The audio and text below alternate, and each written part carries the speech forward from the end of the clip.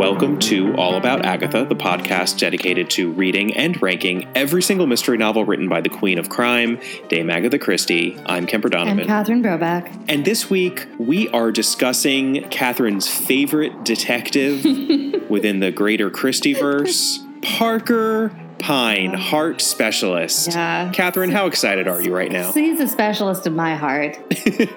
Causes me like a little angina. He's your angina specialist. So the short story we're discussing this week is The Case of the City Clerk. And it so happens that this is the Parker Pyne story that was next within the collection we're working our way through. More on that in a moment. But this is an extremely happy coincidence because we'd like to do a special holiday-themed episode at the end of each year here on this podcast. And our first year, we covered The Adventure of the Christmas Pudding with our dear Monsieur Poirot. And last year, we endured A Christmas Tragedy with our equally dear Miss Marple. And this year, we find ourselves with none other than Mr. Parker Pyne in a story that I would argue is as heartwarming for our mercenary little heart specialist as any Christmas-themed fable out there, A Christmas Carol, The Gift of the Magi, or what have you. So with that in mind, Catherine, why don't you tell us a little bit about the publication history of this one? Why wait? Let's just jump right in. Well, it was first published in the U.S. as The Clerk Who Wanted Excitement in August of 1932 in Cosmo, and then in the UK as The 10-Pound Adventure in November of the same year in Strand Magazine. And I have to say, if you combine those two, you get a really interesting idea of what the story might be. In collected form, this, of course, appears in Parker Pyne Investigates in the UK in 1934. Although, actually not Collins Crime Club. We've mentioned this before. In a weird twist, there are like two books that were under the Collins Mystery series instead of Collins Crime Club for whatever reason. Right, it's this and the Lister Mystery. Mm-hmm. That's it. Yeah. And, of course, Dodd Mead in the U.S. the same year under Mr. Parker Pyne Detective. Fantastic. Well, I will tell us about our victim because there isn't really one, since there is no murder here and not even a mystery. Not even a little bit. We are very much in Parker Pyne heart specialist territory here, my friends. So I suppose we could say that our victim is our titular city clerk or Clark. We do realize that it is pronounced Clark in the UK, but we are going to say clerk throughout. So please don't be too irritated by us, UK listeners. That is Mr. Roberts. He is our city clerk, and we never even learn his first name, which should tell you something. He is a small, sturdily built man of 45 with wistful, puzzled, timid eyes. And the crime that befalls him? Ennui, but of course. And so as far as suspects go, well, unsurprisingly, for something that isn't a mystery, there aren't any. But if the crime here is ennui, then I suppose he has either himself or societal expectations to blame. Fair point. All right, let's talk about the world as it appears to be. Mr. Roberts is a stable, gainfully employed member of the middle class with a loving wife and 2 healthy children.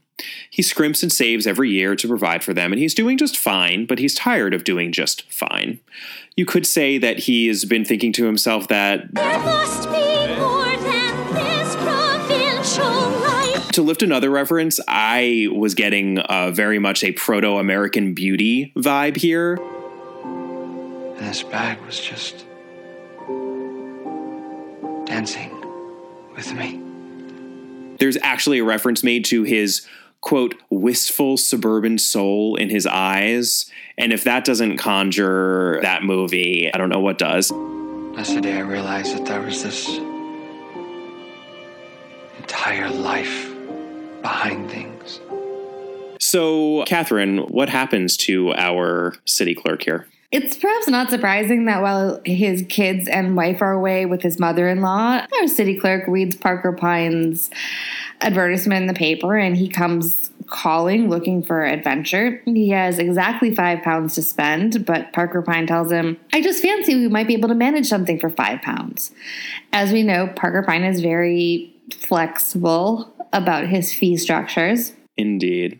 So Pyne tells Roberts he's going to be sent on a mission carrying a cryptogram which reveals the secret hiding place of the crown jewels of Russia. Of course.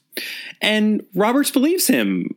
Okay. Sure. Yeah, he's like, okay, that sounds believable to me. Cut to Roberts moodily sipping a cup of joe in Geneva, having completed his duties of secreting some papers in his sponge bag and then delivering them to a predetermined location.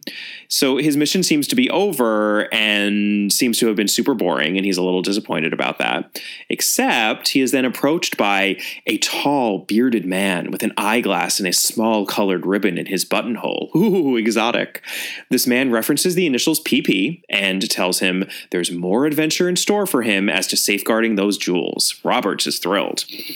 And from there, we get some thrillery hijinks. There's a train ride from Geneva to Paris involving the carrying of an actual firearm and the memorization of a bunch of secret password phrases, actually. There's a dubiously named Eastern European man. Actually, there's more than one. There's Vasilyevich and Count Stepani. There is the sickly, sweet odor of chloroform haunting through a train cabin, and he dresses up in the train conductor's uniform, and there's this beautiful hunted creature, the Grand Duchess Olga, who appears in a long foamy garment of cream chiffon and lace and with a gag across her mouth and her wrists tied together. Like, ooh la la, so much drama on this train. Lots of drama on this train. It's about as cartoony as one of those silent movies where the villain ties the girl across the railroad tracks. That's really not an exaggeration. We should note that Roberts is very respectful of Olga, the owner of those pesky jewels. There's this sequence in which he needs to hold a vigil to protect her throughout the night in her car where she's sleeping. And she's like, oh, you could just crash here. And he flushes to the roots of his hair because he's a married man and he doesn't want to put her in a disadvantageous position. So he secretes himself in the washroom. So this poor man is hanging out essentially on the toilet all night protecting this woman and her jewels. He is successful in protecting the jewels, and there's a madcap chase that happens, although it's not entirely certain that they're being pursued. But Olga takes him from location to location in Paris once they get off the train, and then they take a plane to Croydon, and at the end of it, Roberts is able to hold Olga in his arms for one quick but not pervy. We're definitely not supposed to think that Roberts is being pervy here.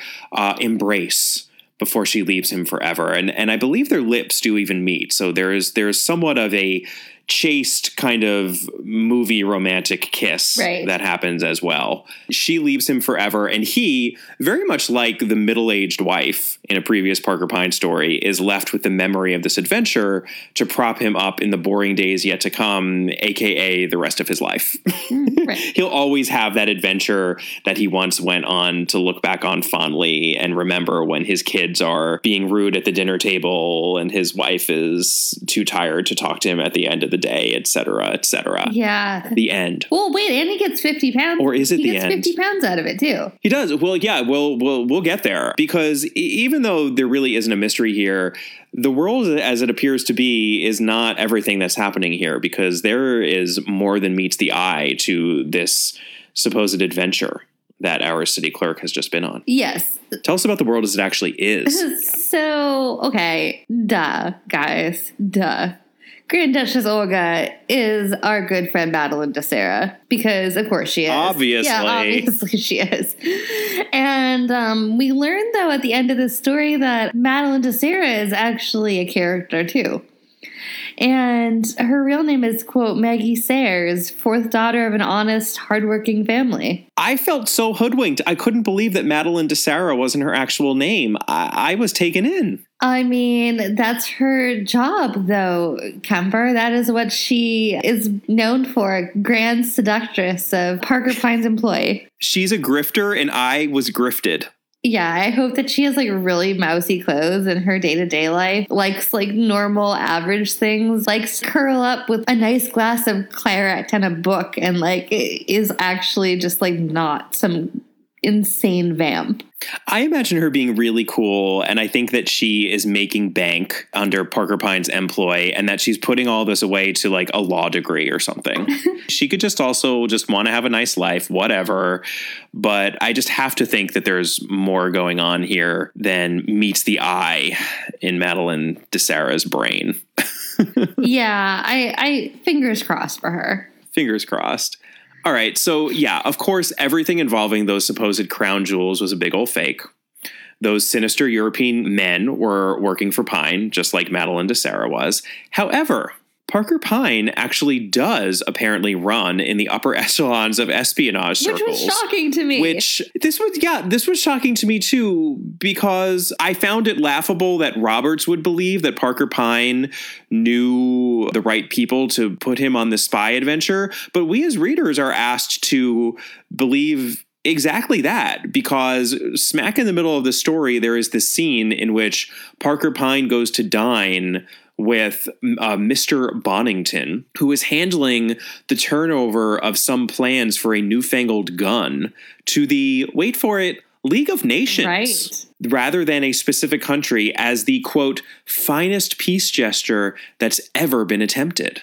How does Parker Pyne know people like Mr. Bonington? Wasn't he a statistician for decades? Isn't that what his knowledge as a heart specialist is based on? Although it does make me flash back a little bit to One to Buckle My Shoe, when we find out that Poirot's very helpful new friend is in fact like the top spy, the George Smiley of the Christie verse. Mr. Chapman.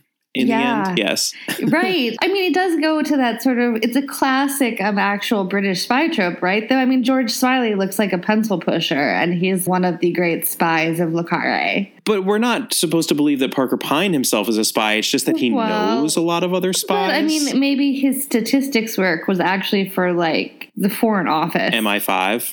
Or whatever the, World War I version was. I think you just single-handedly saved the story, Catherine. And how rare is that? I just want everybody to acknowledge my generosity towards a Parker Pyne story. Forget Parker Pyne, which is normally what Catherine is so desperate to do. This episode might actually be the heartwarming Christmas meta-tale of one Catherine Brobeck. I poked a hole and you plugged it. I did. You did. See, I don't hold grudges. Sorry, Sophie. Our dear friend Sophie Hannah has her new book about holding grudges. And I might hold some, but I do not hold that big of a grudge towards Parker Pyne. Or maybe you've just figured out how to transform your grudge into something that works for you rather than against you. Oh, actually, you know what? That is actually a good call, because now I can sort of see a deeper layering in these stories if I can attribute that kind of backstory to Parker Pyne. There you go. Well, let's continue. I mean, I did just want to note that I think it was a little heartbreaking, this casual reference to the League of Nations and this peace gesture being made in a short story in 1932. Yeah, it didn't work out so well. As we all know, the League of Nations didn't really keep the peace all that well after World War I, and things were pretty much hurtling into chaos and mayhem very shortly after this story came out. So, let's not dwell on that too much. But it seems that the man who last had the plans for this newfangled gun was murdered. But fortunately, there is a switcheroo involving a recipe for boiling a ham. I am not making that up, because how could I possibly be making that up? And I mean, although plans are still in the right hands. It would be kind of delightful if we just started dropping details in to see. Testing our listeners. Yeah, you, our dear listeners. Was there really a ham recipe in this story? You know what? If we have an episode fall on April Fool's Day, we are 100% going to do something like that. So be warned. 8 years in the future, when we are covering Postern of Fate, and if it happens to fall on April Fool's Day in somewhere in the 2020s, I mean, let's be honest, though. That just may happen. Let's be honest, though. The April Fool's joke is really just Postern of Fate. I'm actually really excited to get to Postern of Fate. I'm sure you really are. You're actually going to be like the staunch defender of it. I am. Oh, I'm going to make a case for the brilliance of postern of fate within the Christie canon. In any case, yeah, the plans, because of this boiled ham switcheroo, are still in the right hands, and Bonington needs some low-level agent to ensure the papers get to the League in Geneva, but he doesn't trust the only agent who's on call at the moment, and Parker Pyne tells him, I think I have just the man. So what's the twist, Catherine? The twist is Roberts actually did go on an espionage adventure for the League of Nations, which is actually crazy. Those papers were actually, people were going to murder for them, literally. They did murder for them. Somebody involved with it had just been murdered the day before. So he actually is on an incredibly dangerous mission, except because he has no idea what the mission is. And because the mission itself is actually just to drop some boring papers in Geneva, he doesn't think that that's at all exciting, and nothing goes wrong because he clearly has no clue what's going on. He thinks that that's just the sort of entree into his adventure. And so Parker Pyne arranges the rest of this, which is a theater. As we've seen many times before in these Pyne stories. Right, and it's for Robert's benefit. Pyne gets asked by Bonington later, how do you make any money off of these things? Right, and Parker Pyne admits, well, sometimes I don't. Because in this case, he lost a whole lot of money in that when we think about that espionage adventure that happened, which involved hiring 2 Eastern European looking men plus Madeline de Serra, all of these train tickets, plane rides, et cetera, he put himself to great expense to give Roberts an adventure, and Roberts only gave him a £5 fee. So and again, he was already very much in the red. Right, and this. He gives Roberts a £50 check at the end. Yes. So Pyne sends Roberts a £50 check that says, from certain people who are delighted with the way a certain commission was executed. And we get the sense that Parker Pyne, the mercenary, calculating Parker Pyne, when presented with a truly worthy client who deserves a little bit of tender loving care, Parker Pyne gives a man like our city clerk, Mr. Roberts here, the adventure that he wants, because he's a good man, he's a family man, and he just wants a little bit of adventure to hold on to. If that isn't a heartwarming holiday appropriate tale, I don't know what is. Good on him. I will say this with one last sweeping stroke of cynicism. If Parker Pyne, as it now seems, has an existing and deep relationship with the international espionage community, don't you think Parker Pyne is maybe making some side money off that? Bah, humbug, Catherine. Stop trying to ruin our heartwarming holiday episode. It's possible, but we don't seem to get that sense from his conversation with Bonington. I think He asked him if he has a man for the job, which does imply that Pyne has been utilized in this aspect before.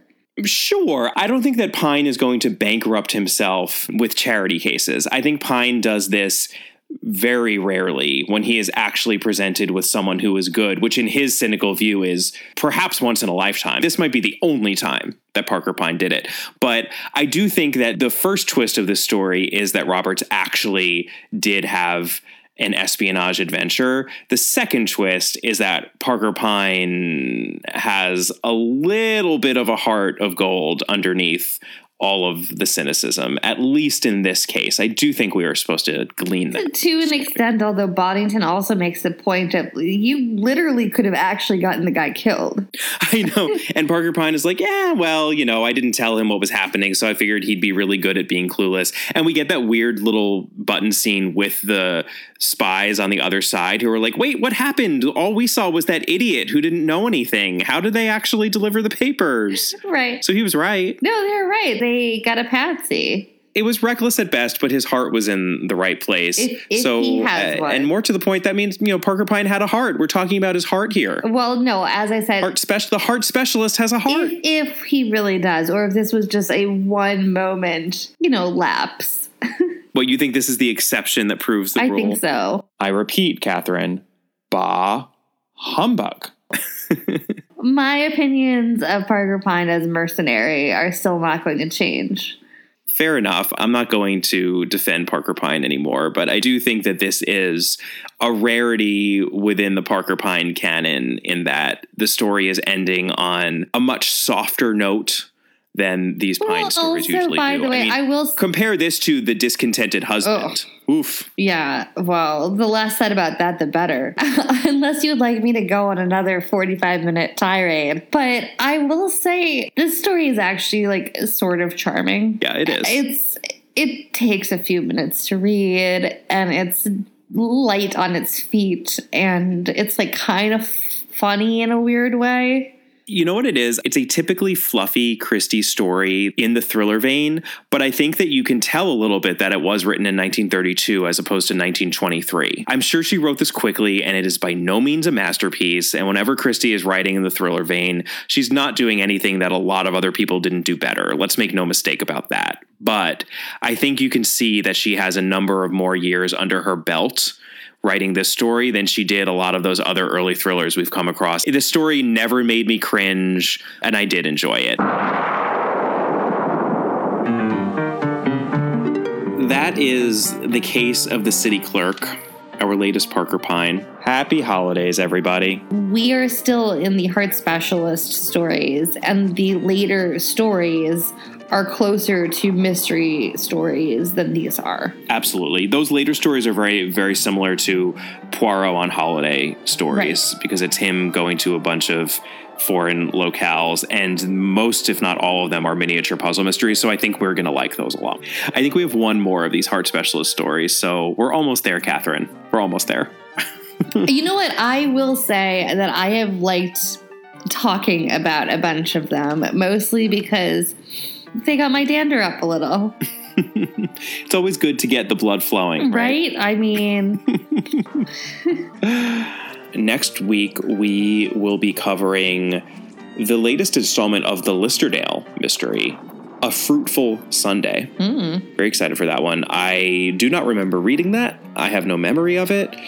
I am very much hoping that it is going to be new to me. Many of the Listerdale Mystery Collection stories are, and that is always exciting when it comes to Christie, when it feels fresh. So join us for that. And in the meantime, we'd love to hear from you. As always, you can email us at allaboutthedame@gmail.com. You can find us on Twitter at allaboutthedame. You can find Catherine on Twitter at Brobcat. Our Facebook page is All About Agatha, and our Instagram handle is at All About Agatha. And we really appreciate anyone who can take a few moments to rate and review us wherever you are listening to this podcast.